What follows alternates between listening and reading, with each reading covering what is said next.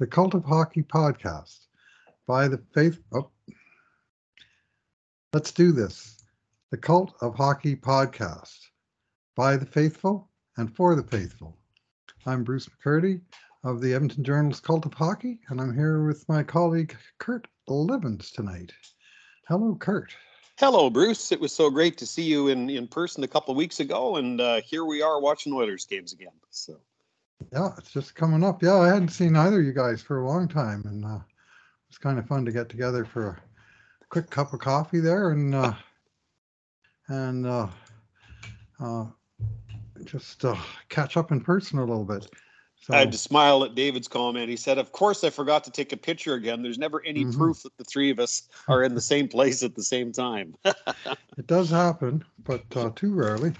Yes. So, anyway, what also is happening is hockey. We're finally back, and when last we had a podcast, which was now over a week ago, so we're overdue, and David is out of the country, so he's been unavailable he can't even log in to write posts, so he's been out of the loop for a while. So there was no way we could undertake doing podcasts after every game, but we're prepared to make an exception for the first game, but also maybe make some more general comments and just simply focus on one preseason game, which tonight Edmonton Oilers opened the preseason with a 4-0 shutout. I was going to say beat down, but I don't think that's fair to the Jets.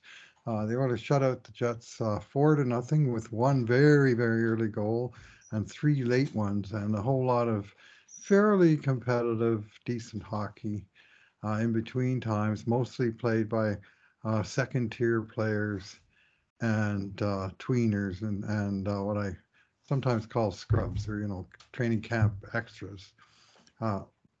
That may have a role in the distant future, but probably don't right away. But not much sign of the Stars tonight, Kurt. No. I thought it was a pretty decent hockey game, considering A, the lineup, and B, the fact that it was the first preseason game of the year. Usually there's scrambly affairs from minute 1 to minute 60. And there certainly were scrambly moments. It certainly wasn't a perfect hockey game, but pretty entertaining. And I agree with you. I don't think it was a beatdown. I think the Jets kept it pretty close until late in the third period. Certainly thought the Oilers had the more skilled of the two teams on the ice. But I think we can certainly say that when both of their regular rosters will be on the ice as well. Right. So it's kind of fun to get to to see some of the depth guys and some of the guys that are battling for roster spots, because after all, early on in training camp, that's what it's all about. We're just kind of chatting about whether we'll see, Connor and Leon and Darnell tomorrow in Seattle. And I think we're guessing probably not, right? Why put them through that through that flight where I think they're flying out to Seattle day of and then flying right back out after the game. So they probably won't get back to Edmonton until, even if the flight's on time, probably 3:30 in the morning. So why do that to your Stars at the start of what's hopefully going to be a long season? So yeah, it was not a bad hockey game, and we got to see a lot of these bubble players that we've been talking about the last couple of weeks and trying to surmise whether or not these guys can find a roster spot or not. Yeah, agreed. I mean, this is that time of year where, much as we love watching Connor and Leon and the boys put on a show and rack up the points, they really don't have a lot of motivation to be pouring on their best games in September. Whereas you have these guys that are on the cusp of the roster, their time is now, and their every opportunity is a time to shine if they can. Yeah. So I didn't mind. Like I pointed out in my introduction of my game review, that the top 10 Oilers by salary cap all sat this game out. And so they, but those guys, I also pointed out that those guys all have a lock on the roster. Yeah. And so that means that at most there were 10 spots left available in the opening night roster for the 20 guys who played tonight. And I think we can probably pencil a few more names off of tonight's list into that final roster, not least of them being Stuart Skinner, who got to start in net tonight and played a pretty solid game for 35 minutes, making 19 saves with no goals against, and looking pretty sharp, I thought, in the process. Did he not? I know it's a preseason game, so it doesn't count. But is that not back-to-back Oilers shutouts for Skinner? Because did he not have a shutout on his shut in his last game before he got sent down to Bakersfield? He has not been scored on since Jay Woodcroft became head coach. There you go. Maybe I should use him a little more. yeah. I thought he looked really sharp tonight, like maybe one of the best Oilers. And there was a while from about the 10-minute mark of the first period to a few minutes into the second period where I thought the Jets held the balance of play. Yes, absolutely. And it was probably Skinner and some good work by the penalty killers that kept it 1-0 at that point. Yeah, well, Oilers definitely had the better goaltending in this game, both Skinner and Calvin Pickard, while Winnipeg went with the erratic David Rittich for the entire 60 minutes, and he made a few good stops, but boy, did he look brutal on a couple of the goals against. Big game Dave didn't have a big game. Big save Dave, yeah. Big save Dave, he made a few saves, but I'm not sure any of them were big ones. Well, he'd probably want that first one back, and while I really love Ryan McLeod's speed on his goal, that was a miscalculation. Maybe a miscalculation of McLeod's speed, but nonetheless, it was a mistake. So. McLeod's speed beat the goalie to the puck. Usually your speed's going to beat a defender or something, or you can get around and get in. But Rittich thought he could actually come out and intercept the pass and play the puck out. And McLeod got to it before he did. And Rittich basically took himself right out of the play in the process. Whoops. Yeah. McLeod looked good, man. He's so fast, and he seemed right from the start, I thought, wanting to, just impose his game on the game. And his game is carrying the puck. Yes, and transporting through the neutral zone and forechecking, and he can just flat out fly, can't he? Mm-hmm. Yeah, and he's big and fast. I thought his passing was maybe a little bit off the mark, but his puck handling was really good. He made a couple of really nice one-on-one moves. So he got that goal.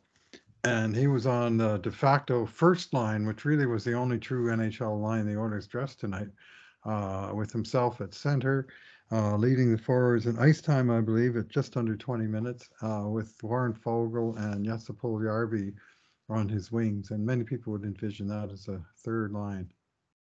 When they're all ready to roll. Yeah, you know what? I think if Nugent Hopkins ends up in the top six, there's a pretty good chance that will be the third line. At least that's kind of the way I'm looking at it. Although it was interesting, they were talking about Foegele getting a shot on the right side in training camp, but the first preseason game, there he is back on the left side. So, but I mean, a lot of that's just a function of training camp lineups, right? So right, and they had one of their top right wingers in the lineup, and really no left wingers. So, there was no Kane, no Hyman, no Nuge.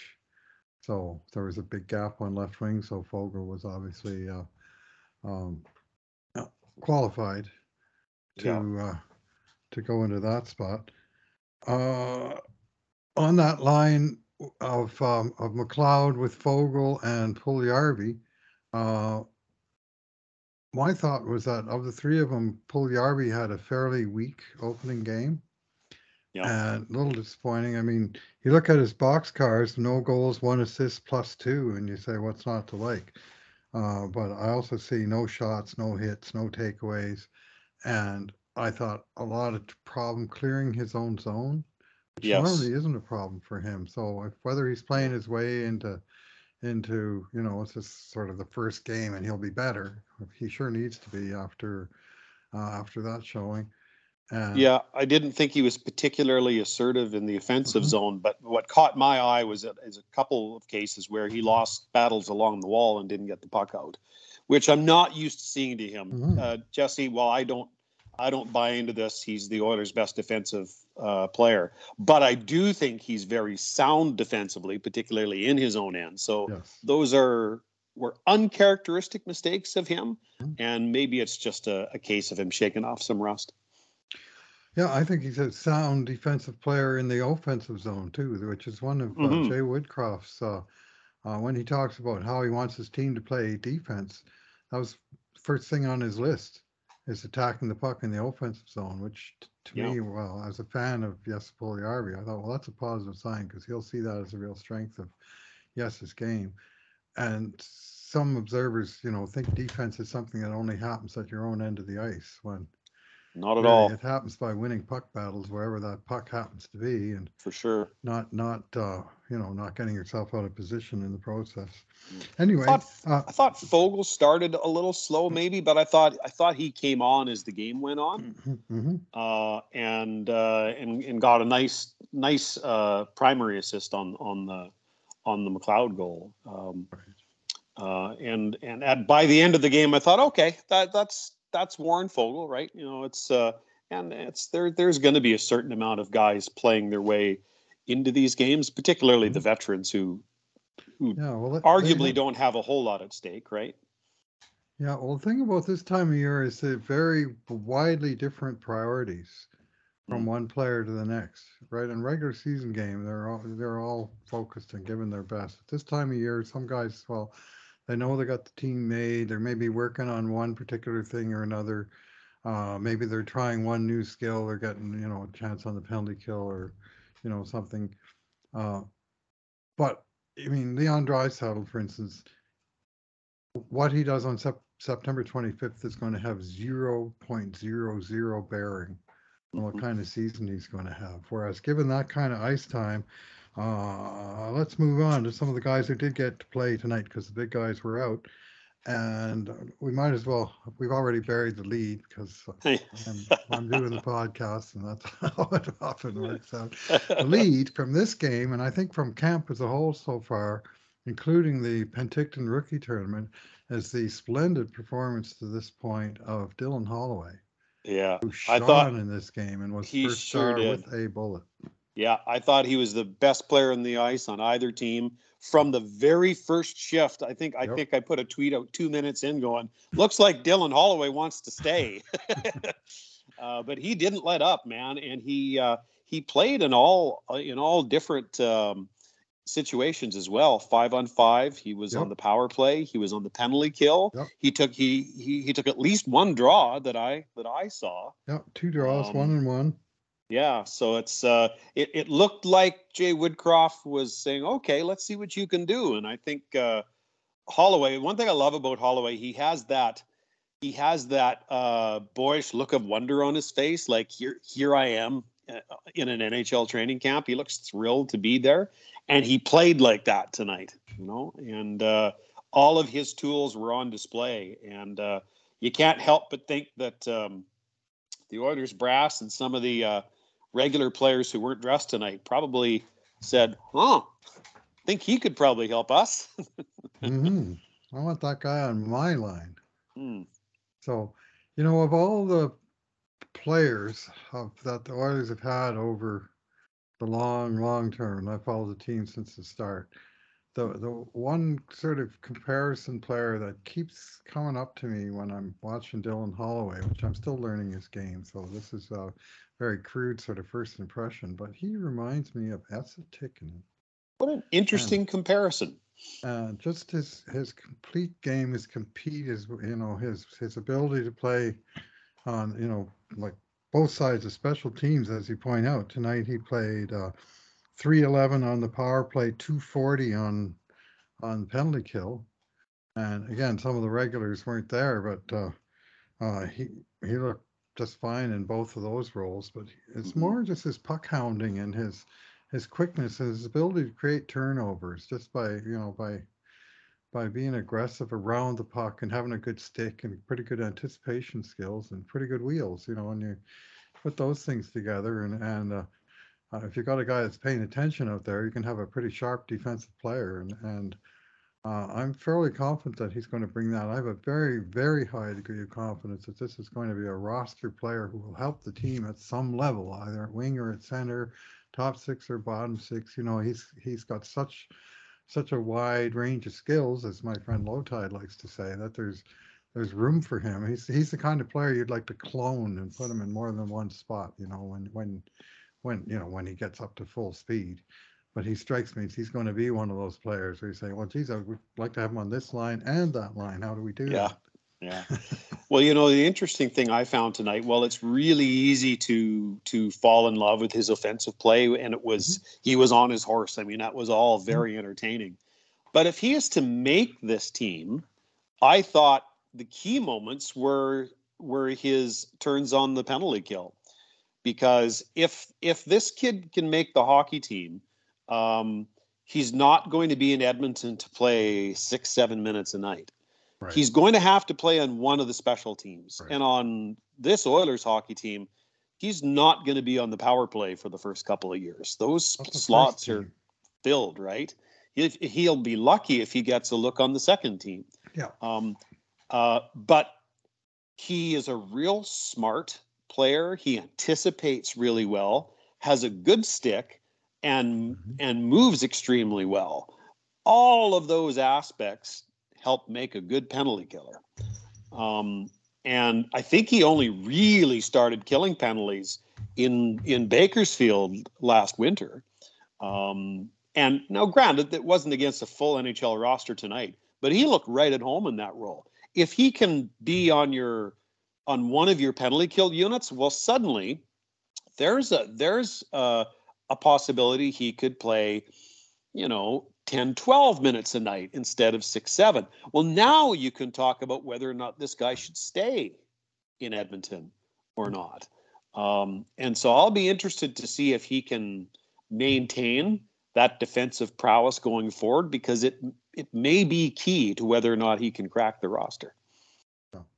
Well, there certainly was a lot of positive talk about his performance in Penticton, where he was repeatedly referred to as the best player on the Oilers, and the Oilers clearly were the best team in the tournament with a 3-0 record with 3 solid regulation wins, the last 2 of them by 3 goals. And of course, the Oilers did have more, I think, depth of certainly first-round draft talent, but Holloway was the guy, to me, who led the way, and he did that again tonight. So there's plenty of reason to be excited about this guy, even if he's just showing flashes for down the road. But everything I see now, he's dead set on making this team now. Yeah, looks that way to me too. I mean, we'll see how it pans out, right? But he sure seems like he's got a plan. So. Yeah, why wait till spring? Do it now. It Yeah. used to be an old ad slogan way back in the day. So, I mean, there was all kinds of talk about this guy before he got invited to camp. What did you think of Bertana tonight? So like he was. I mean, you could see that he's an experienced player. He was fairly physical along the walls. He was in decent shooting position. Like he had 5 shot attempts, and I described him as being from the perimeter of home plate. Like they were sort of in the grade B scoring chance zone, but he only hit the net with 1 of those shots. Like he kept on his best chance. He definitely fired wide on that. But that's just 1 game, tiny sample. He's going to make his case. And I'm not convinced that he's going to move the needle much, but and frankly, I'm surprised that the Oilers are the team that decided to take a chance on him after his legal woes. But here we are, and I mean, our job at the Cult of Hockey is to judge how he plays on the ice. And tonight, I thought nothing special, but not terrible. He was all right. What do you think? Yeah, well, what I like about him being in camp, and I alluded to this in my 9 Things column on Sunday, is I like there being another actual NHL player there for other players to have to beat out for a spot. Right. Okay. I tend to think he's a long shot to make the roster, but kind of like Demers on the back end, I like having veterans like that your younger guys have to beat out. I think that's a really good situation. I think winning organizations are often in that situation. I thought he was okay tonight. I think I saw his game pretty closely to the way you saw it. I thought that whole line was decent, but I thought a lot of that had to do with Holloway was just terrific.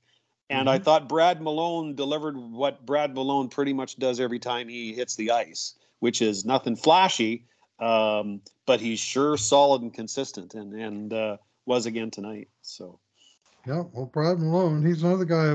They had several, had an assist and +2. Uh, he earned an assist on the game winner in the first minute of play with a decent pass into good ice. And I think he was trying to hit it forward, and it wound up going back to Niemelainen, who of all people opened the scoring. Uh, but he had 3 shots on net himself. He had 7 hits in this game. He was scrumming it up a little bit. When anybody got close to the goalie, he would be pushing them out of the way, just showing that kind of veteran physicality and team first leadership that he's renowned for, frankly, in Bakersfield. Yeah. And the question about him to me is his boots. And he just, he's not that fast of a skater, but he does the right thing a lot of the time. Decent on the face-off dot, Mm-hmm. and he didn't hurt his cause tonight. And he is in to me a pitched battle between him and Greg McKegg to make the roster by the at least the one template of how they're barely going to get under the salary cap. There's room for exactly one of those guys, and Yeah. they both have basically the identical cost contract. There's no financial advantage. They both have 2 years at league minimum, so 762,000. So because when you're literally talking about hundreds of dollars under the Yeah. ceiling, every little bit counts. But these two guys are tied for salary, so it's just simply going to come down to which guy wins the job. And McKegg's been an NHLer for a while, and Malone's been an NHLer on and off for a longer while. Yeah. And only one of them is apt to make the team, but there Yeah. probably is room for one of them. Where if you just said completely on merit, and there was no salary cap, they'd probably both be on the outside looking in. Yeah. But Malone, I think Malone definitely helped his cause tonight. It's not like Jay Woodcroft doesn't know what he can do, but he's Well, just another example of that. I was just going to say that, right? I think all things being equal, even if Malone and McKegg end up playing about the same quality in training camp, uh, Malone is a brand that Jay Woodcroft knows and trusts, and I have to think that if everything else is equal, I think that might put him over the top if all that plays out the way you're describing, and I think it may well. So. Right on. So up front, who else caught your eye in tonight's game? Tyler Benson did. Mm-hmm. He looks quicker than he did last year. And now maybe it's because he was playing, against a team that was 50% AHL players. But you know what? Maybe he put in additional work in the offseason and came to camp a little bit quicker. But I mean, all the things, and I glanced at your game report shortly before we came on, and it was excellent as always. But I agreed with your observation on Benson. All of the telltale things about Benson were there. Gets his nose dirty, not afraid to be physical. Will show up on the scrums. Is a real sees the ice well. Is a really good playmaker. But we've seen all that before. Mm-hmm. What I saw tonight, which I haven't seen much of, as Tyler Benson's tried to become a regular NHLer, is quicker boots. I don't mean to say he's Ryan McLeod fast. He's not. He Right. never will be. But he was getting around the ice pretty good tonight. And I thought, well, good on you, kid. It's I think a lot of people in the Edmonton area in particular are cheering for this guy. And I think his odds are a lot longer than they were last year. But I thought he had a pretty good showing tonight. But it was his foot speed that caught my eye. Yeah, I thought first step, like a couple times, like the puck came in his general direction and he was gone with it Yeah. in the right direction, and taking advantage of um, open ice and getting there to it as quick as his boots would allow, and then trying to set up plays from there. So that part was encouraging. I love the one scrum that he was in where he was wearing this just big greasy grin the entire time, And he and got poked a couple times and just looking took it, like the right? victim getting poked, and then he got a Yeah. poke in of his own that nobody saw coming up and underneath the Yeah. linesman, I think. And I so saw that one. Yeah. it was nothing more than a little backhand slap or what have you, but it was kind of funny. I'm a fan of the 20th century enough that I don't mind the occasional scrum and bit of greasy play. And Benson, to his credit, he's really added that. He knows that if he's going to make it, he's going to need to bring every edge that he's got. And if he's an edgy guy and he doesn't mind pissing off opponents, well, you might as well bring that Yeah. strength. And he We did we last all year in his big effort, and I think that we saw it again tonight. Yeah, we all know how good it is to have a player on your team that other people don't like to play against. So it's an attribute he can bring. What about you? Was there another forward out there tonight that caught your eye in a particular way? Well, I got a bit of a man crush on this guy. I got to admit, James Hamblin. Man, I like that guy. Mm-hmm. Now I've seen him in Bakersfield play a number of games, and I saw him in rookie camp, and I saw him tonight, and he just seems to be around the puck all the time. Mm-hmm. And he's in the what the football players would call the strong side, where he is. The puck seems to be, and he's involved in the play. He's got some decent defensive skills, where and this is what's going to make or break him. And he himself knows it. For all that he was a very good scorer in junior hockey and was a third in the WHL in scoring his final year, he knows that his road to the NHL is bottom six, and bottom six means ideally you're good on draws. You can kill penalties. You don't get beat in your own zone.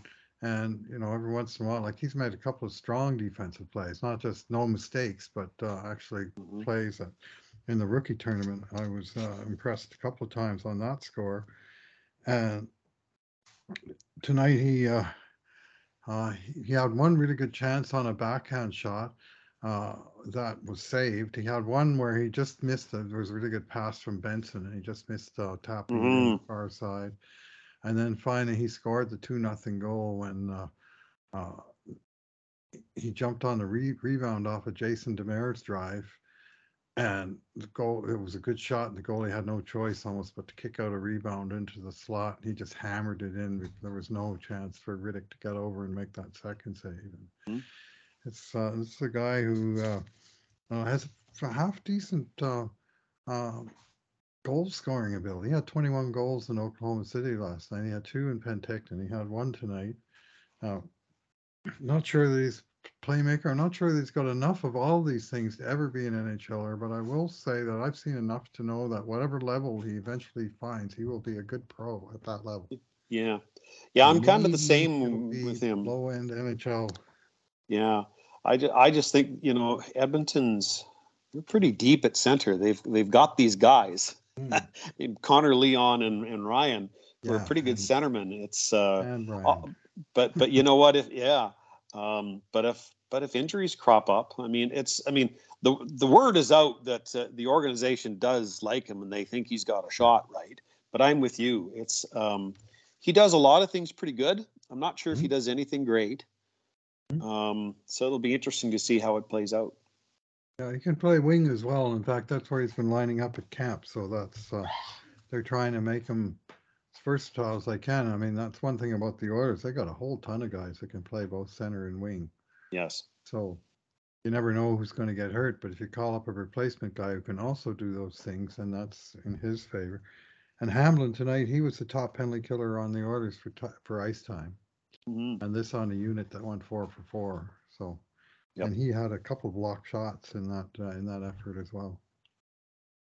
So, just one last young guy, Reed Schaefer, played his first professional game. Beyond rookie camp, like a preseason first game is often all a kid gets in his first year, and it may be all that Reed Schaefer gets.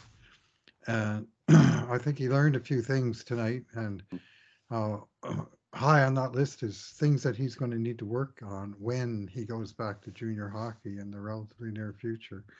And I'm guessing that he may be on that flight to Seattle tomorrow and possibly even staying there because, of course, that's where he plays, Seattle Thunderbirds. And I'd be happy to see the team give him a second game already tomorrow night in his home city, where he plays, and then say, great work, all along. You've been locked to have your, be slid back to junior for your final year. Might as well get going because they're already playing league games. And so. I'm with you. I thought he had some good moments. one particular example where he took a hit along the wall in his own zone to get a puck out, which I thought was, I saw that in rookie camp as well. It's nice to see him do that against pros, right? Yeah. Mm-hmm. I suspect he discovered what a lot of rookies discover when they show up at an NHL training camp. They probably look around and go, wow, this is faster than I even thought it would be. And this wasn't with all the good guys on the ice. So I suspect what he'll be working on over the next year of his career is getting those legs churning. I think there's a player there. He has lots of good attributes. Right now, this game's too fast for him. Mm-hmm.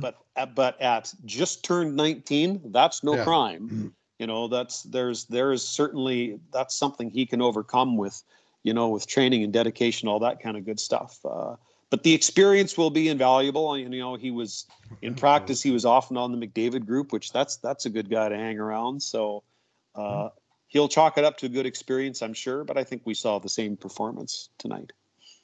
Yeah. Yeah, promising guy. Like, he's big. He's 6'3", 214. Mm-hmm. He's got a great shot when he's got time to let it go. Like, he's got a very heavy shot from the slot, and he's no stranger to crowding the crease either. So there's lots to like about his game, but it's probably going to take him a while to put the pieces together. And I mean, he already made huge strides. I mean, last year he scored his first, was it 32 goals he got in junior? Trying to remember, 20, maybe it was 26 goals and 32 assists. Anyway, he never had a single goal before last year. And by the end, he was a power forward for Seattle in the WHL finals. Yeah, I had a couple of people who watched that series who said he was Seattle's best player in that series. Mm-hmm. So, yeah, he was very noticeable. Yeah. And of course, 32 overall, very end of the first round. It's going to take those guys a little bit longer as a general rule. You don't usually find a guy there that's ready to make the jump. Yeah, this was all about experience for him, and he's getting that, and that's great. And you can look forward to seeing him at camp again next fall. So, right on. Okay, let's turn to the D, and I know you had a general observation on Evan Bouchard. I want to hear more. Yeah, he looks stronger. Maybe it's just me, but it looks like he's got more core strength than he has had before. He just looked stronger and a little more able to impose his will against other players. I'm not trying to make him out to be, you know, Adam Larson reincarnated, but he's always been big enough to play more that way. But sometimes it's those last 4 or 5 pounds of muscle that make the difference between pushing and being pushed. And it just felt like he was doing more of the pushing tonight.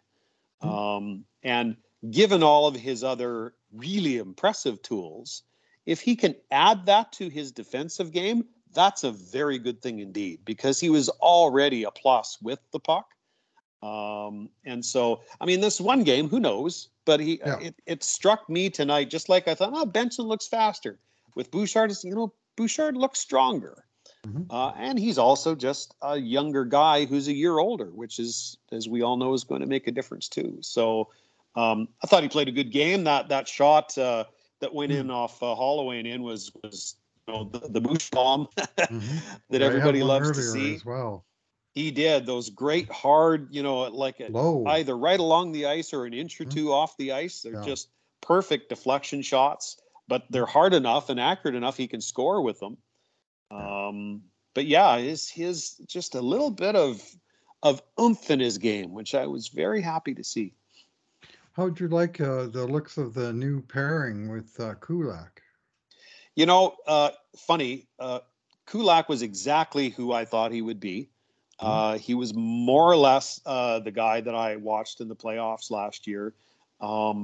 He's not the perfect player, but you know what? He has the boots that when there is a mistake or if he starts a half stride behind, he can make that up. He's that good of a skater. Yes. And so I really enjoy watching him. I think he's a wonderful skater, and I really enjoy him watching him get around the ice. He and Bouchard together, not bad. I'm not sure if that's a pairing that we'll see. I think it's possible. But on this night, And you know what? There's a lot of wingspan there too between those two guys. You know, it's that's a lot of arms and legs and sticks that can get in lanes, and you don't have to be, you know, Rod Langway to be effective defensively. And some of those physical tools that both of those guys possess will certainly help them. Yeah, well, good sticks are helpful on the defensive side of the puck as well, and I think that's Bouchard's big strength defensively. Mm-hmm. It's his stick, but Kulak, he has some things in common with Keith in terms of his mobility, and of course Keith was Bouchard's partner for the line Yeah. share last year.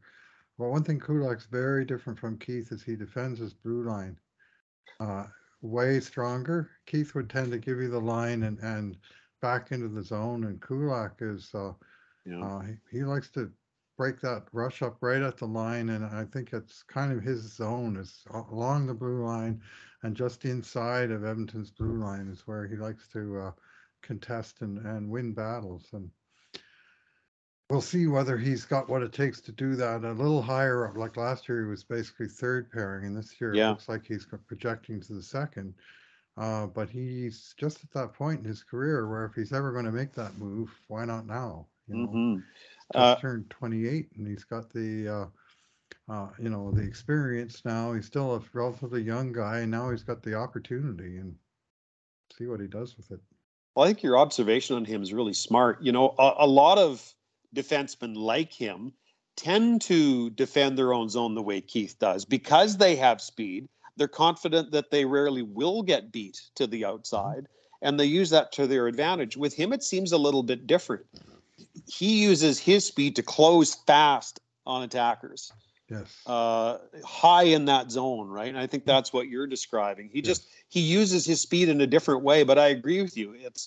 There is a different end result often, and it's usually his guy pinned up against the boards and not able to do too much with the puck. So yeah, funny. I'm just laughing because we were talking about the forwards and we got a little ways in before we thought we buried the lead with the forwards. I wonder if we did the same thing with the defensemen tonight.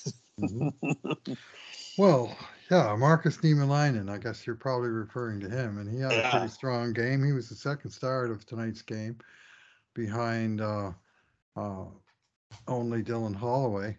I was originally going to name 3 game stars in my post, and I'd confidently picked out Dylan Holloway, Markus Niemelainen, and Stuart Skinner. Right. And then I looked at the actual game summary, and it lists the 3 stars, and guess what? Dylan Holloway, Markus Niemelainen, and Stuart Skinner. So I guess it was obvious. Well, there you go. Probably not worth changing our format for something that just underscores what I mean. I think it was fairly obvious to everyone watching that game that those guys were all having a good night. Yeah. And Niemelainen, you know, 15 minutes. He had the one shot early in the 41 seconds into the game, and somehow I think it might have hit the shin pad, or the one angle made it look like it might have hit the shin pad of the defender. Oh, and then okay. Wicked in past the goalie, because otherwise you got to wonder how did David Rittich let that one in. But yeah, I think it was going wide and it clipped the defender on the shin pad. But he was more forced defensively with 6 hits, 3 block shots, and just some generally aggressive play. He really lit up a couple of guys with open ice hits, which is always going to be his strength. But yeah, I was going to say several of those 6 hits were of the thumping variety. Yeah, that's a specialty for sure. And again, well, you know, he just brings a dimension that really no other defenseman in the organization has. Right? Yeah. It's he every time I see him, and I think he looks a little more confident with the puck this year. I don't think he'll ever be, you know, Evan Bouchard or Tyson Barrie with the puck. But if you can at least, you know, get a really good, consistent first pass and help, you know, get your team headed out of the zone, for a defender like that, that's probably all you need out of him. Yeah. Then we had the 2 vets, Jason Demers and Ryan Murray, that both played tonight, and they both showed their vetness. And with just some of the little tricks that they pull, you know, calmness with the puck, or I noticed with Jason Demers, that when he had a guy hot on his tail, he was pretty good at doing the head shake, even when the guy was coming at him, from behind, and sort of making the guy zig while he zagged and came out with the puck, even just for a half second, that he at least could make a play with it without the other guy stick right on the puck. Uh, of the two, I personally thought Demers was the more noticeable in a good way in this game. So did I. So did I. Yeah. Oh, Yeah, you know what? I was watching both guys. I thought both guys had moments where I thought uh, their their relative lack of speed, if I could put it that way, exposed them a little bit. Um, I'm not really surprised. They're bubble NHL defenders for a reason at this right. point in their career, right? So that's okay. I didn't think Murray had a great game. I thought he was just okay. But there were times where I thought Demers, I thought, boy, that's an NHL defender who can move the puck pretty well, right? And I thought he showed pretty decently. And it's funny. I was thinking about this earlier today, kind of anticipating that both these guys would probably be in the lineup tonight. Right. And it wasn't that long ago that you'd see a guy like Fane come into camp and Right. play, top 4 minutes on the Oilers. Well, now these guys are Fane-esque, if you will, but they're battling for the 7 and 8 positions, which is kind of what you want from a Fane-esque player. So I didn't mind either of their games from the standpoint of, in both cases, we're talking almost certainly about depth guys. Right. Probably only one of the two of them are going to make the team. Right. Um, Given Demers' history with Jay Woodcroft, I wonder if they offer him an AHL deal and keep him in the organization. He seems mighty appreciative of being given the chance. Mm-hmm. And given, one, the relative lack of depth on right defense, and throw in the fact that that the Sea Monster has a little bit of an injury right now, Desharnais. Right.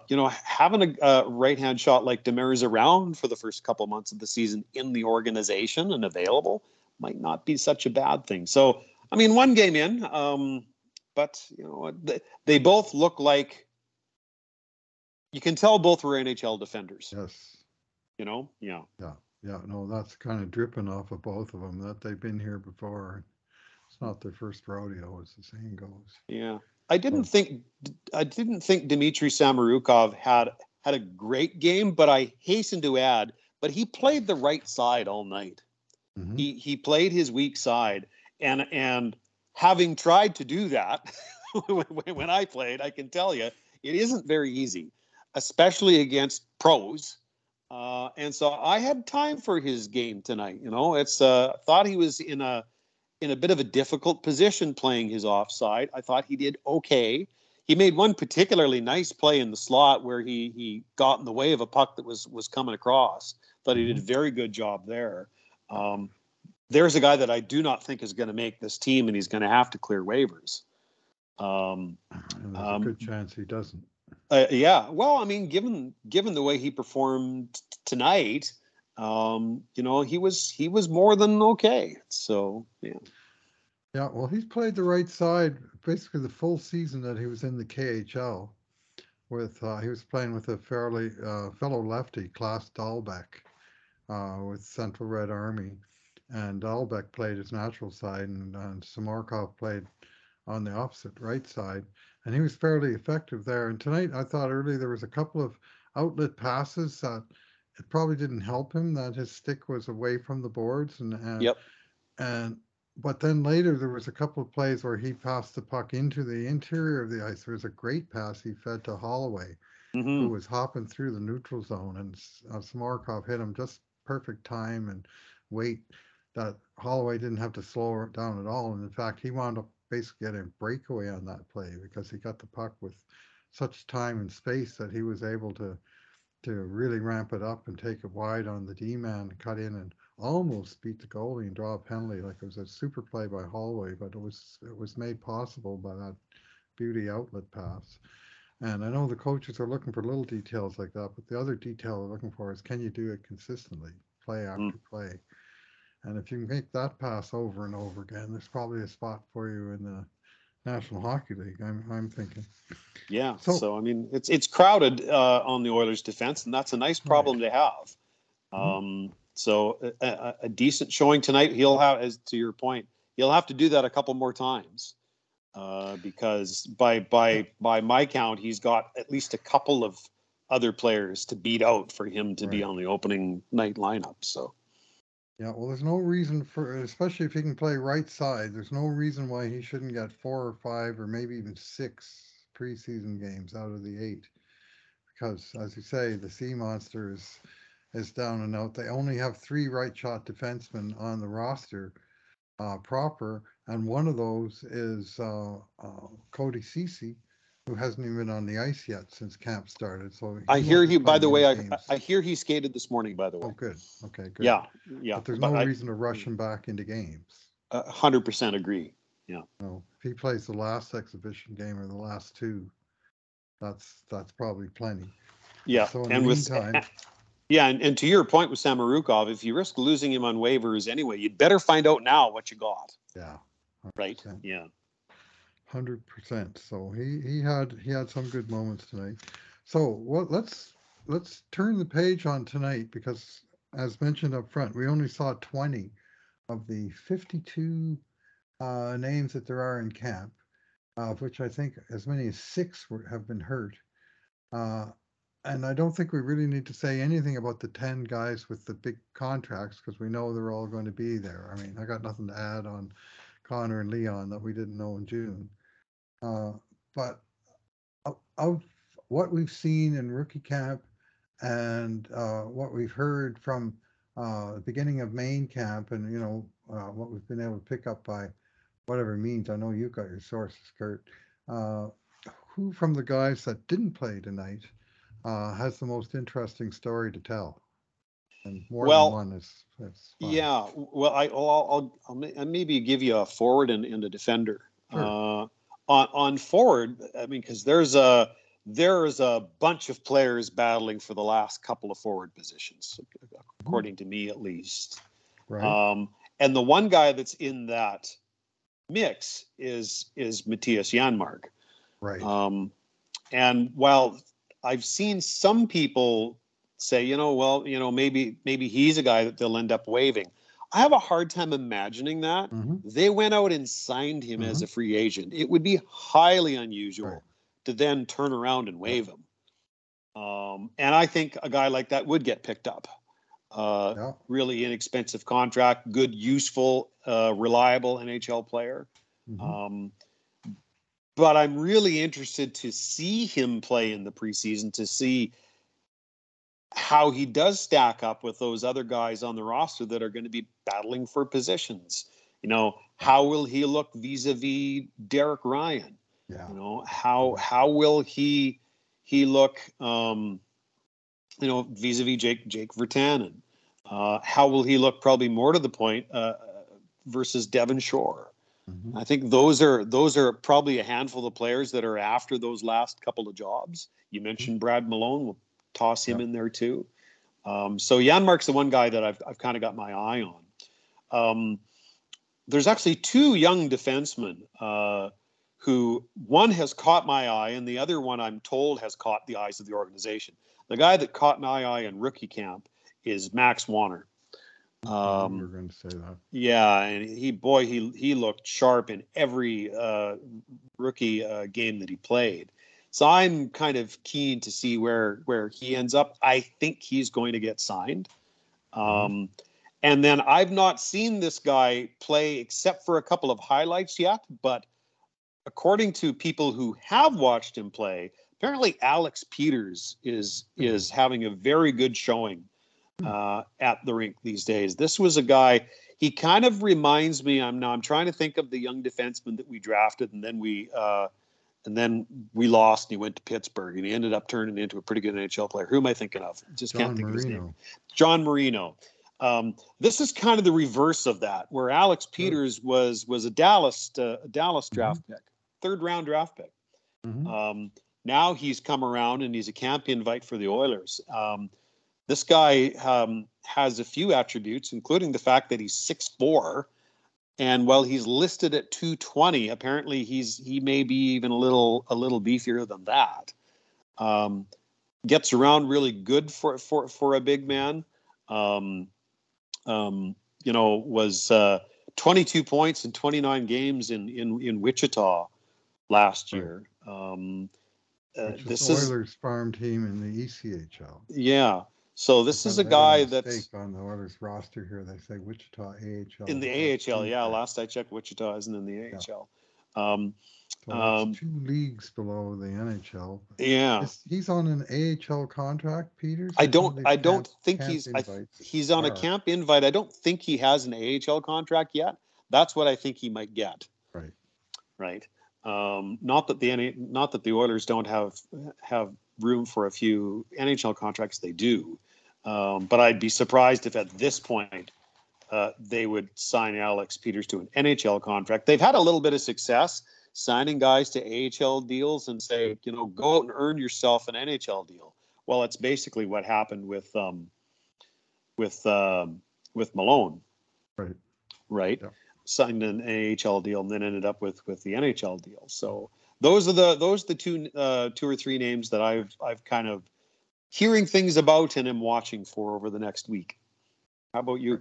Yeah, Desharnais and Hamblin did the same thing. That year ago they were on AHL contracts, and then during the year they played so darn well that the team decided, this is a decent bet, and this was the actual strategy of Keith Gretzky, that they wanted to when they sign guys to AHL deals, not to sort of consign them to the scrap heap of all these are AHL guys, that's all they're ever going to be, but to actually try and develop them and be aware when things started going right that let's make a move. And I think those were good signings. I mean, the chances of them making the NHL long term probably aren't that great, but I think it's a nice culture to develop that. You come in, AHL deal, you're going to get a shot, man, and you play your, you keep working your way up and improving, and we'll give you a shot. I mean, just getting an NHL contract is a shot in the arm at the very least. Yeah. Who doesn't want to be in an organization where you get rewarded? Yeah. Right. And I think that at the bottom line, I think that's what they're doing. Right. So you come in, see how you do. Okay. You've played well. Okay. Here you are. And I think that's probably what we'll see in the lineup in Seattle tomorrow is we'll probably see a few players who have had good camps or maybe even played good tonight who they say, okay, you're getting another game. You've earned another try. Go out there again and see what you can do. Right. Because that does seem to be the culture that they're trying to cultivate here. Right on.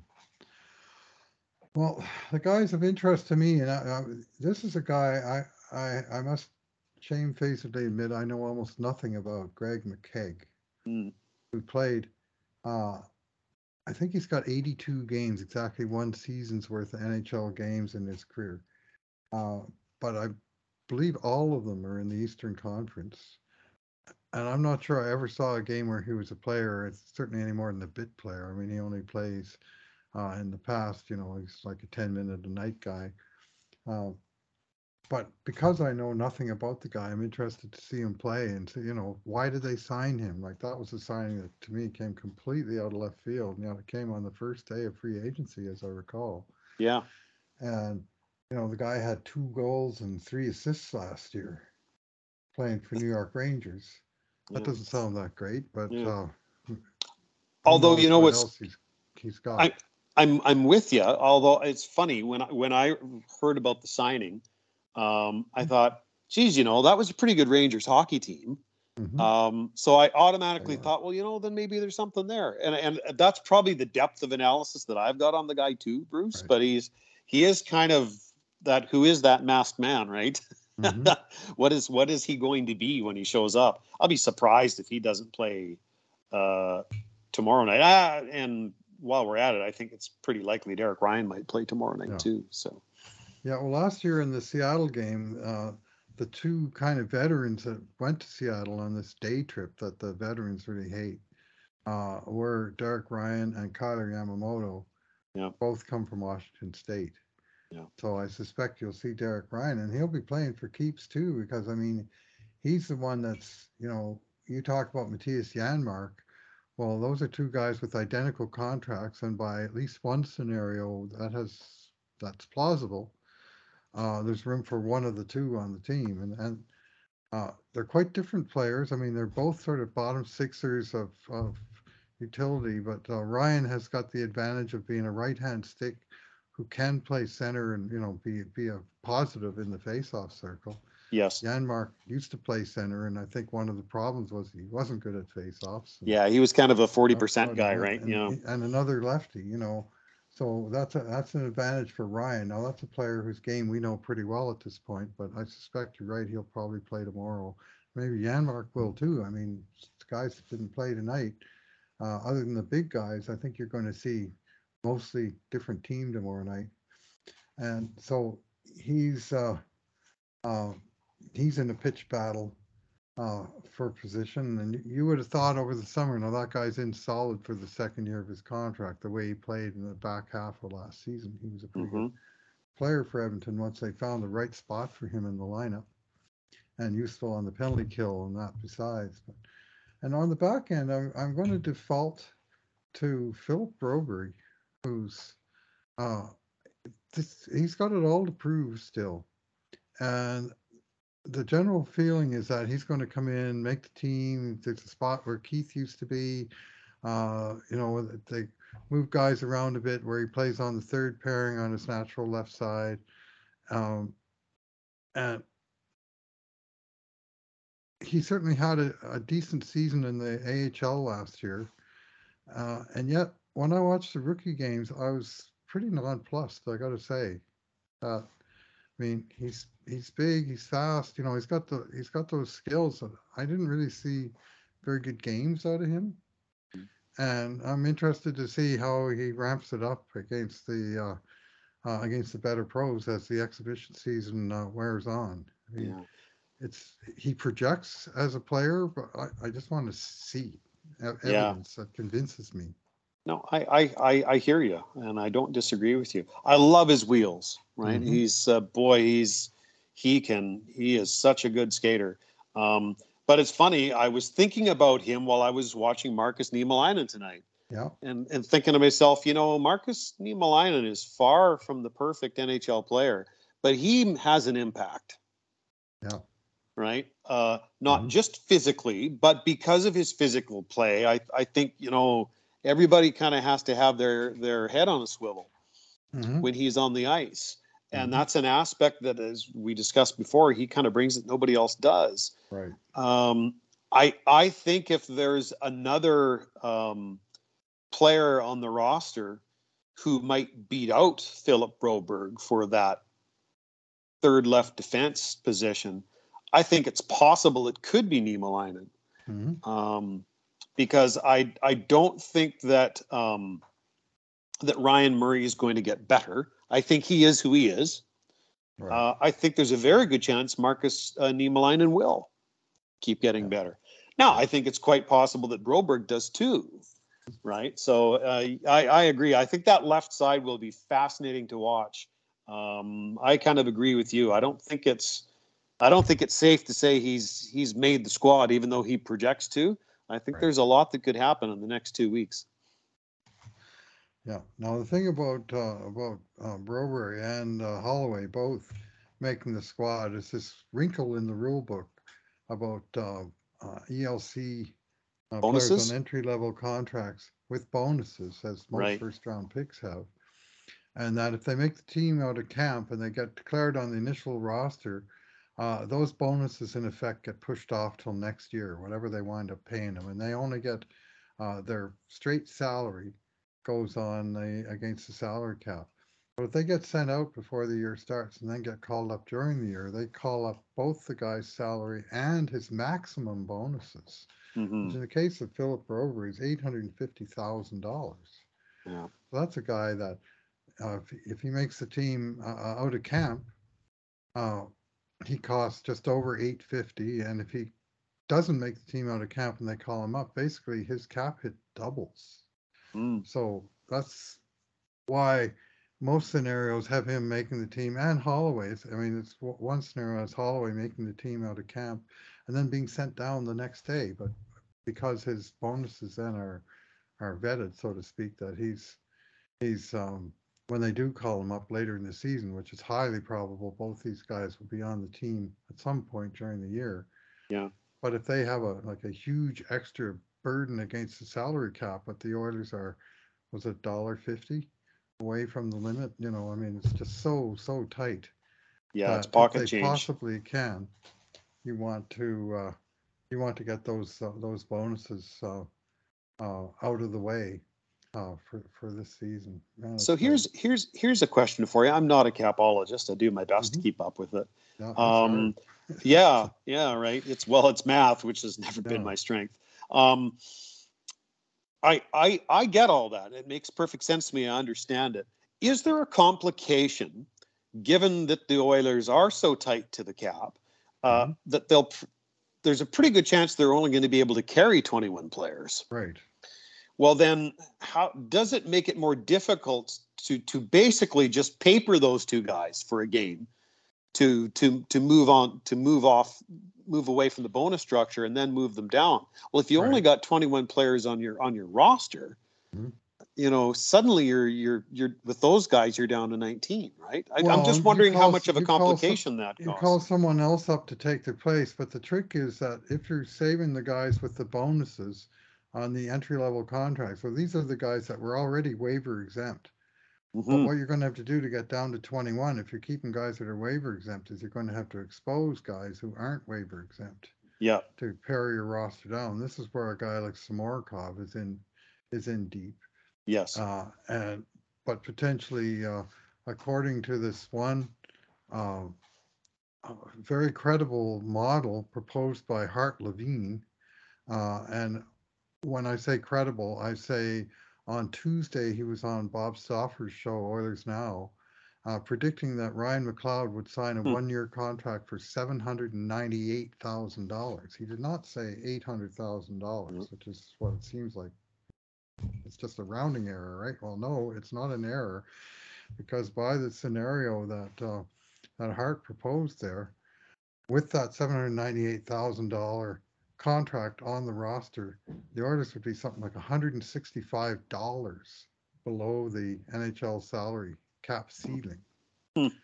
And so it's just that tight that if he was making 800 and not 798, there would be another player they wouldn't be able to have room for. They'd have to do it different. So they Yeah. literally cut it as close as they could. Hmm. But by doing so, that makes it fairly transparent that that may well indeed be what they're looking at. I mean, Yeah. it's possible that they still trade somebody during camp. And all summer we talked about the same four names: Jesse Puljujarvi, Kyle Yamamoto, Warren Foegele, and Tyson Barrie. Yeah. And basically, the four guys that are between 2 and 5 million, because all the other guys are 1.25 or less, Yeah. and there's just not enough savings to be had there. And then all the guys that are 5 million plus, the seven guys, they are locked to stay. Like there's no Yeah. way they're moving on from any of those guys. I mean, they just signed most of them, and the ones they Mm-hmm. didn't just sign are Connor and Leon. I mean, they're not Yeah. moving those guys. So, so there's just relatively few options. And that said, I really don't like the idea of going with the 21 man roster for any length of time, Mm. because you can't. I mean, guys get hurt. And you get, Yeah. you get a couple of injuries where the guy is day to day, but you have two guys that are day to day, and you've only got one Mm-hmm. guy in the press box. Well, Yeah. now all of a sudden you're going into a game and you've only got 19 players. And after one game, my understanding is there's a wrinkle that you can fill an injured spot with a minor league guy as long as he's making 800,000 or less. So just almost basically rock minimum, bare minimum, or just a few dollars above the minimum. So you can kind of stop the bleeding, but it's Mm-hmm. so close. And unless the guy has like got a serious injury that you're going to put him on long-term injured reserve, you've got to still pay him, and he's still up against your cap. while he's on Yeah. short-term injured reserve. And, I mean, 2 injuries first week. I mean, you might not survive the first week without having a Yeah. couple guys banged up. So I it's not share the same sustainable. I share the same concerns you do. I think the one saving grace in a very difficult situation is the fact that this team has a pretty good track record of going 11-7. Yeah. Right. A good track Yeah. record and a coach that's not the least bit hesitant to do it. Two coaches. And you have the roster that can pull it off. So I think that helps, but I'm with you. It's a pretty high wire that they're going to walk. Right. Yeah. Yeah. Well, if you go 12-7 on your roster, and of course the two goalies, that's your 21-man roster. Well, that allows you, with all healthy, you have a choice between 12-6 or 11-7. Mm-hmm. And I'm not sure who they have on the defense that they would say, okay, you're going to play left wing for a night, Yeah. or Struddy. Yeah. I'm not sure who that guy is on this team. Like the D men play D. Yeah. And so, but 11-7 has been proven by Jay Woodcroft and Dave Manson to be a viable strategy that can work. Mm-hmm. So yeah, and of course, one of the main reasons it's viable is it just means you've got those three centers that are on the ice for an extra couple of minutes a game, and that's not a bad thing. I guess where you'd run into problems again is if this happens around back-to-backs. Yeah. Because then that kind of that you can. I think you can run 11-7 one night, but would you do that in back-to-backs? I'm not so sure. Yeah, well, and then you've also got this situation where Bakersfield is not exactly St. Albert to Edmonton. It's not like Calgary or Winnipeg or Montreal, where the farm team is, a short bus ride away, a taxi ride away. Yeah. They got to come across the border, lengthy flights. There's no direct flight, so there's no sort of quick turnaround on a emergency call up. No, the Of course, silver lining is that sounds like all the border restrictions will probably be gone, if not tomorrow morning, soon afterwards. But I'm with you. It's still the flight and the arrangements and all that stuff. Absolutely. So.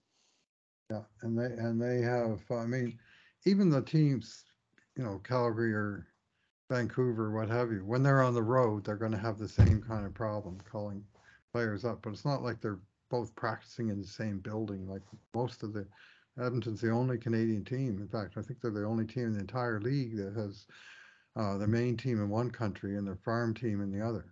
Yeah, I can't think of another one. You might be right. So that's the cap roster situation by Hart. He had it boiled down to one of Malone or McKegg had to be on the team, and one of Janmark or Ryan had to be off the team, that there wasn't room for them. And I threw out the wrinkle that they could also potentially waive Warren Fogle rather than Janmark or Ryan, and only the same amount they can bury in the minors on these guys. Once you're above 1.125 million, that's all you can bury in the minors. So right, whichever guy they send down, they're saving $1.25 million against the cap, and they're likely replacing that guy with a $760,000 player like Malone just because it's so close. Mm-hmm. So they can really choose a different guy, and the thought being, well, nobody would probably take Fogle on waivers, or if they did, it actually solves the problem for Edmonton, and that it gives them cap space. Because if he gets claimed on waivers, all of a sudden that buried cap that they would carry for him would go away. His contract would be gone. So I think he's probably better than those guys. Whether he's 1.5 million better than those guys is a different question. And of course, when we're talking about salary cap, it's such a huge factor in today's NHL, and it's just become more and more so over the years of the cap era. Well, I agree. It's all in the margins. You can have a good hockey player at one price, but another price is a liability. Yeah. Well, look at Jesse Puljujarvi. At his contract today, if he ends up in the bottom six, that contract's a bit of a problem. Right. Yeah. Well, it's the same contract as Fogle, and he's a bottom six player who's getting paid at a a little bit out of that pay grade, and all of a sudden Hmm. people are going, well, we kind of like him as a player. I mean, the good news in all this, Kurt, that all of these guys are good hockey players. We're not talking about being stuck with a guy, James Neal. Yeah. For all that he had fine qualities, and there was a reason he was a highly paid player. By the time he came here, he was a $5.75 million player who the next year was an NHL minimum guy who got waived out of the league. Yeah. 100%. And so and what do you do with that? You're stuck with eating something, no matter whether you buy the guy out, whether you trade him and you retain, or whether you trade him and take cap back, whether you trade him with a bunch of sweeteners. The pact is a liability, and I'm just not. I mean, the Oilers are well paid, but at least the structure is top down. It makes sense. Yep. And The best guys make the most money. Mm-hmm. And Yep. there's no cases of somebody who's just grossly overpaid. I mean, they moved on from Cassian for that reason this summer, and they did cost him some sweeteners. And Foegele is kind of the next guy in that category, bottom six winger, so not really what we call a core 12 player. And so he's by $1.5 million, the highest paid player who's not core 12, unless there's some sort of wiggle room on what you think of Tyson Barrie, but Yeah. it's a I guess it's a nice problem to have. I think it Suppose is, I right? mean, I think Gordon it speaks Fogle to the can help quality of another your club. roster, right? Yeah, for sure. Whereas James Neal, for instance, was a player who had gotten past the point where he Yeah. could be of much help, Yeah. and he had way bigger cap hit that was way out of line with Mhm. what he could deliver at that point. Related or not, I don't have the stat sheet in front of me, but I'm pretty sure I saw both Foegele and Puljujarvi take PK shifts tonight. You I got that did. right? Yeah, Yeah. you did. And I do have a stat sheet, and it was 28 seconds for Puljujarvi and a minute 16 for Foegele. So a So a couple little for bit. They him had and eight one for minutes on the Yossi. kill. So yeah. So yeah. So Had 8 minutes on the kill, and the young guys, Schaefer, Borgo, Jake Chason, who I thought had an okay game, yeah. uh, Jake Virtanen, none of those guys played any time on the PK at all. But the rest of the guys seemed to get at least one or two or more shifts. Yeah. And with I, Holloway being the huge exception of the young guys, and Hamblin that play, they were on the sort of top two penalty kill units. what did So Philp get for PK time? Philp got 32 seconds, so just really one shift. He wasn't bad tonight. I was watching him. I thought, when you see him, I thought he hunted pucks pretty well and created some chances. Plays Goal. uh, a pretty solid and smart hockey game. I don't see many big mistakes out of him. My big thought really wasn't so much his opportunity to make the hockey team. I don't think there's any chance. I think he's going to be in Bakersfield. 100%. But you know what it does do? It sure speaks to the quality of the Golden Bears program. That a guy can go from that program to this. Right. I really think kudos to the guys that are running that university program there, because that's judging by the trajectory of this player, that's clearly a quality program. Yeah, well, I did the write up on Philp in our summer prospects list, and when it came to finding a comparable, uh, I had to go all the way down the Oilers' alphabetical listing to Derek Ryan, as a guy who played for the University of Alberta, who, I mean, all those guys who do make it, 100% of them are late bloomers. Yeah. Because they're generally guys that go right through junior and even an overage year junior, and then they flip over to university hockey. And if they just keep getting better and better, then those are the few cream of the crop guys that get a chance. Well, Derek Ryan kept getting better and better. And guess what? He played in Europe for, I think it was 5 years after U of A, and then one full season in the AHL before he was NHL ready. And he just kept getting better right into his late 20s and early 30s. Well, Noah Philp, he's going to get that 1 year in the AHL. without the 5 years in Europe. So it's a tall ask, Hmm. but he's big. He's got, a right shot. He's pretty good at stripping pucks, as you point out. He had Yeah. three takeaways in this game, one of them that resulted in a goal. And smart. He seems to be in good position. I don't know. He's got the boots, Yeah. but he's got some game for sure. Yeah. No, I agree. Hey, before we call it a night, Hmm. we didn't plan this, but I thought it'd be fun to ask you anyway. Go Anyway, for it. like because you're such a marvelous historian of the Oilers, dating back to their inception. Thank you.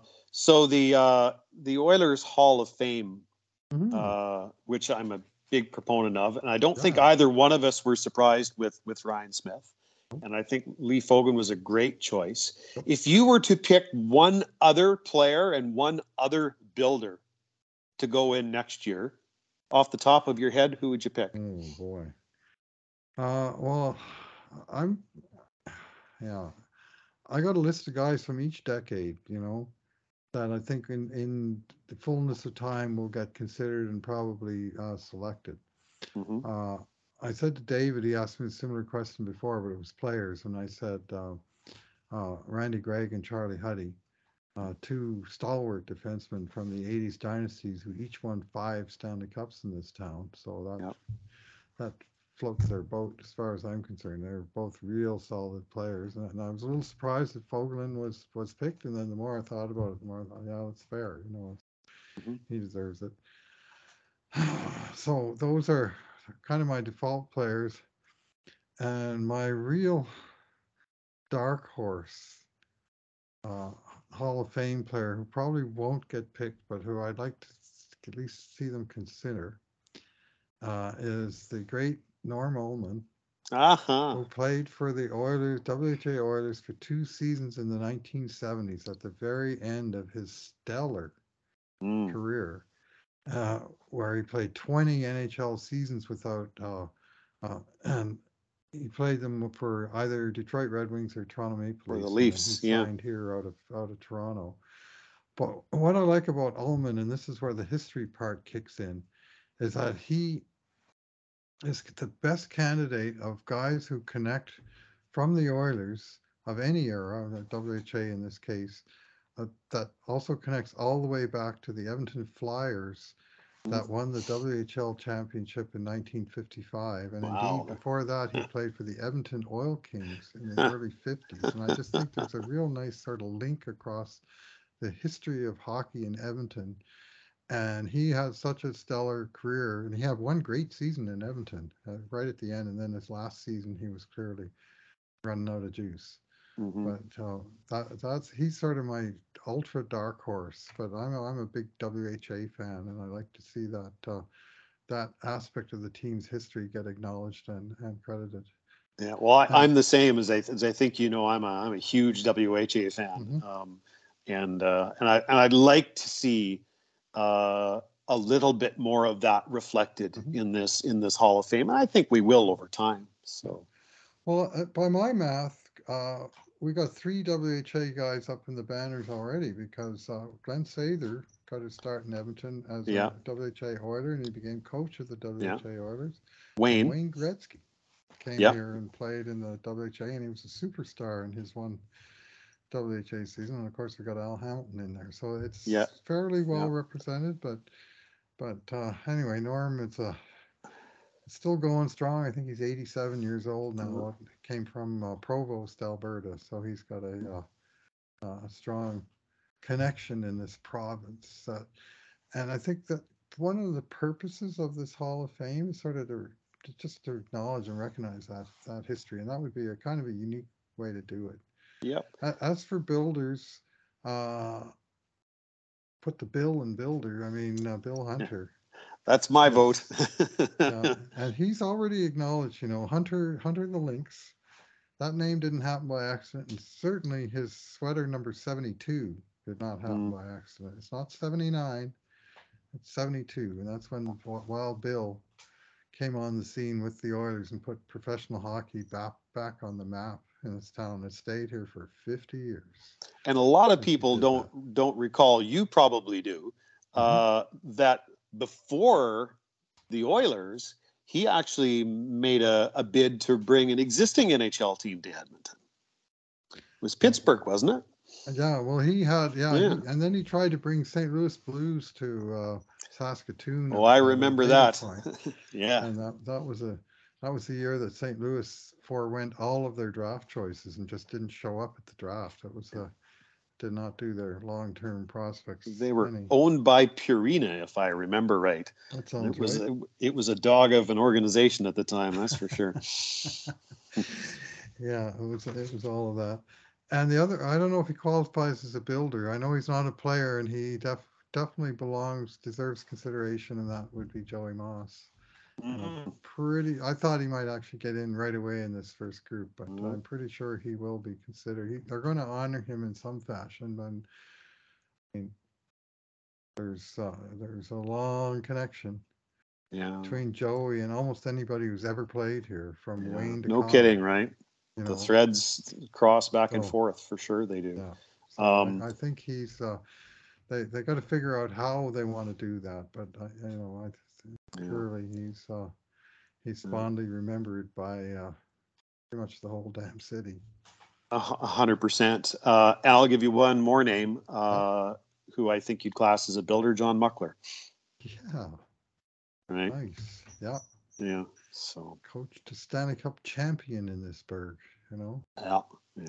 But the Norm Allman thing, I knew I could count on you for one of those stories. That was awesome. Yeah, well, it's you know, the 1954-55 Edmonton Flyers, in particular, the roster on that team is absolutely fascinating.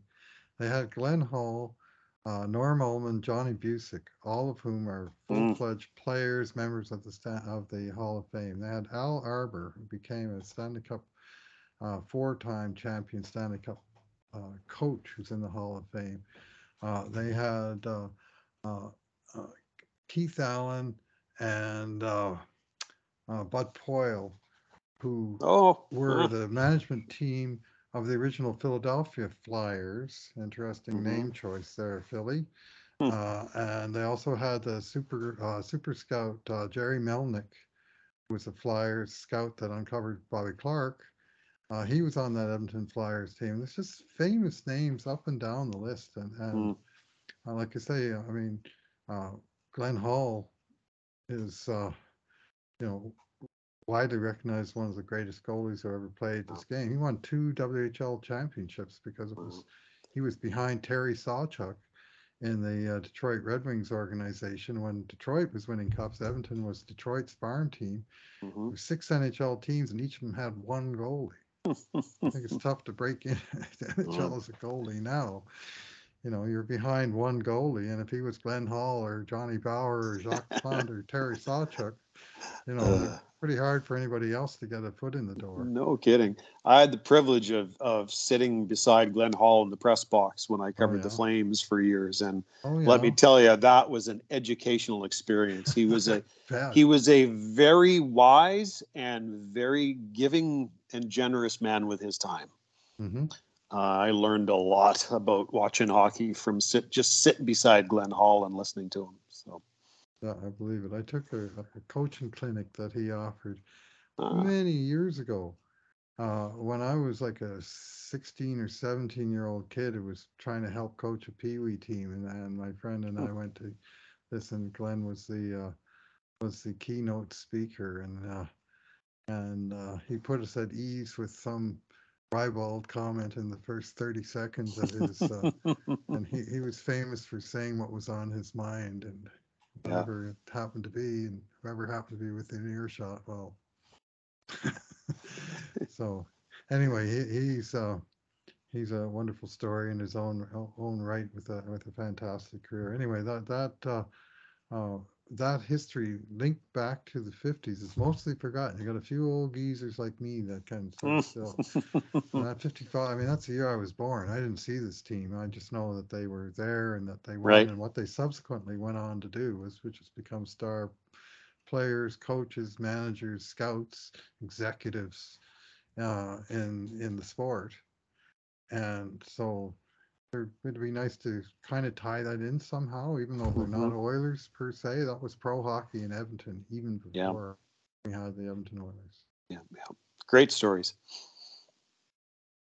No, I think so. I think there's a wonderful history to the game, and then we got a wonderful history in this city that we should be celebrating, and which is why I'm delighted that the Oilers are doing this second level, shall we call it, of Hall of Fame, local Hall of Fame that doesn't have to be Hockey Hall of Fame to even be considered, which is the way it's been for too long. It's high time the Ryan Smiths and Lee Fogelmans and Charlie Huddies and Randy Greggs and Doug Waits, and on that they get their moment. I'm with you, my friend. I'd like to see the whole MGM line. Get them in there. A case will be made for the for certain members of the Oilers investors group too at some point. Case can be made without them, the team wouldn't still be here. Yes. Right? Yeah. Cal Nichols would obviously be the right. I was thinking of Cal in particular. Would be the focal point, or you could simply consider the EIG as a group. Say we're just putting all 37 of you in under one entry. You know. We should be on the panel, Bruce. We should lobby. Yeah. Well, I'm sure they're getting lots of ideas, and maybe they watch a Cult of Hockey's podcast, Kurt. Maybe so. Maybe so. Anyway, I think that's probably as good a point as any for us to wind up this chat, unless you've got something else bubbling under. No, I think we went on ad nauseum for a while, but that's kind of fun because it's our first real opportunity, you and I, to do so in a long time. So it was a hoot. I enjoyed it as always. So yeah, me too. All right. Well, with that, I'm going to say thank you very much, Kurt, for contributing, and we'll not sure if we'll do another one before David gets back, but we've got so many games going on this next little while that we've got our plates full with actual hockey action, which is really where we want to be, I think. I'll be on call if you need me. Right on. Okay, well, thanks for that. And thanks for listening, everyone. And in the meantime, and in between times, this has been another edition of the Cult of Hockey